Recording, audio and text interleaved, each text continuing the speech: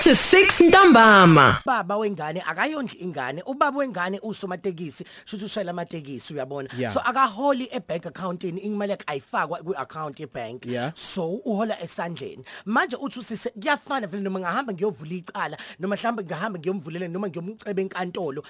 Ngeke kuze kubonakala ukuthi khona la sebenza khona ngenxa yokuthi akukho mali engena kwi-bank account yakhe. #UKhosi FM Drive. Khuluma noZikhethelo Cele oyi-lawyer for human rights. Hi Zikhethelo. Makaye. Hi, ninjani? Siyaphila, happy new year. Ngiyaphila, happy new year to you too. Sekhe sicela uxolisa ngokuthi ubambe isikhathi eside kangaka. Hayi, akunalutho. Lekelela Zekhethelo ngoba mhlawumbe akusiyena yedwa uanonymous esingasakwazanga ukuyizwa ivoice note yakhe mhlawumbe baningi udaba lwenziwa njani lolo? Mhlawumbe before ngichaze ukuthi mhlawumbe inkinga kahle singalungiseka kanjani, mhlawumbe kubalekile ukuthi ngichaza afushane ukuthi indaba yesondlo yona into kanjani mhlawumbe la South Africa, because okokuqala okubalekile ukuthi abazali bobabili bane responsibility ukuthi banakele idingo zomntwana, umama kanye nobaba equally. So ngokomthetho indaba ilele kuthenini umuntu lo ofuna isondlo kumunye umuntu, lo muntu uyakwazi yini ukusikhokha leso sondlo noma cha. So ingane yona vele inelungelo lokuthola isondlo whether abazali bashadile nabo futhi noma bashadanga. So uma kuukuthi abazali bengane for instance abakwazi ukondla ingane, sesifika ekuthenini mhlambe into yokugcina ukuthi sesingaqala sibheke ehlobeni mhlambe njengogogo nomkhulu okuzoba yibona vele ngobuhlobo abaseduze. So kodwa kule nkinga kasisi emazekhethelo ngizokunika isikhathi ngiyaxolisa ukuthi ngizamisa. Okay ke mhlawumbe ingane kamfowethu le umfowethu noma wengane kushuthi akukwazeki bazoza kumina kushuthi abomthetho bazobhekelela kumina ukuthi ngizama ukuyondla.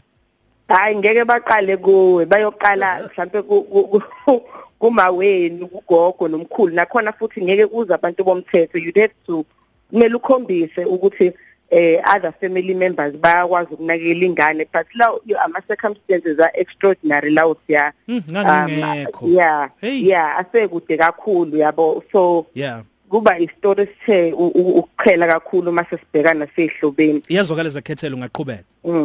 So kulenkinga kasisi ngiyeza kwi voice note angazi mangumuzwe kahle yini methi useke waya maintenance court kodwa ubaba womntwana wathi amandla kanawo ize yena kusho usisi kuzokale ngathi yena uyazi ukuthi akhona. So mhlambe singabuka entweni ezu2 ikulenkinga kasisi yenza ukuthi ithanda ukuba nzima ukuthi okokuqala kumele kutholakale i-maintenance order and okwesibili kumele kutholakale indlela ukuthi enforce leyo order.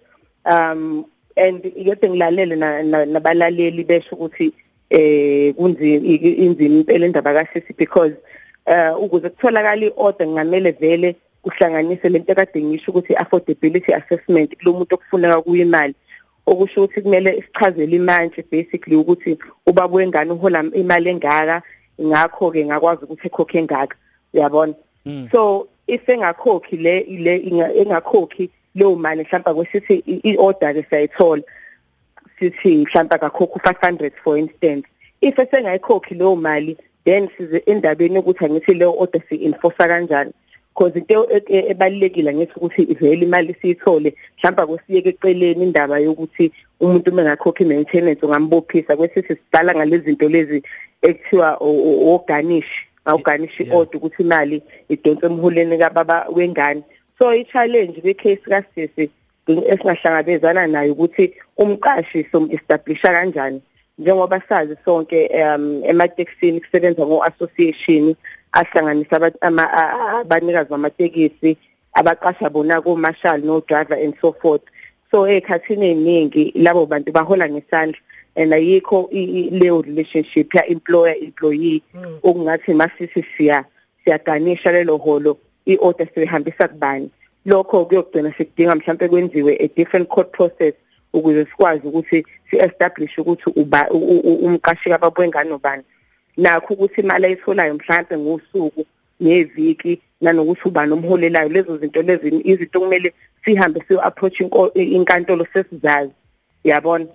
So kuba nzima yabona singeke sikwazi nokwenza leyo estimation mhlambe ngosuku ukuthi ngesonto uhola malini baba umntwana uma ethi 200 yena for example siyavele methi 200 okay lo 200 asubone ke ku bank statement uma uvula ku bank statement kuvela wona lo 200 kanti ngeviki umuntu kanti iowner ye tax noma iassociation imholela mhlawumbe 2000 so lo 200 vele ngeke uvele ekhadini so izinto law documented evidence ukuthi sikwazi establish affordability then isiyahluleka uku-establish so yona inzima indaba kaSisi is just kungaba ngcono in my opinion ukuthi mhlambe si consult naye because it's now namanye ama organizations support abantu besifazane kwizinto ezikanje we can mhlambe mase sim interviewer style mhlambe sikhona into esingayipick up from into ayishoyo ukuthi okay sizokwazi ukuthi siqhubeke ngalendlela because even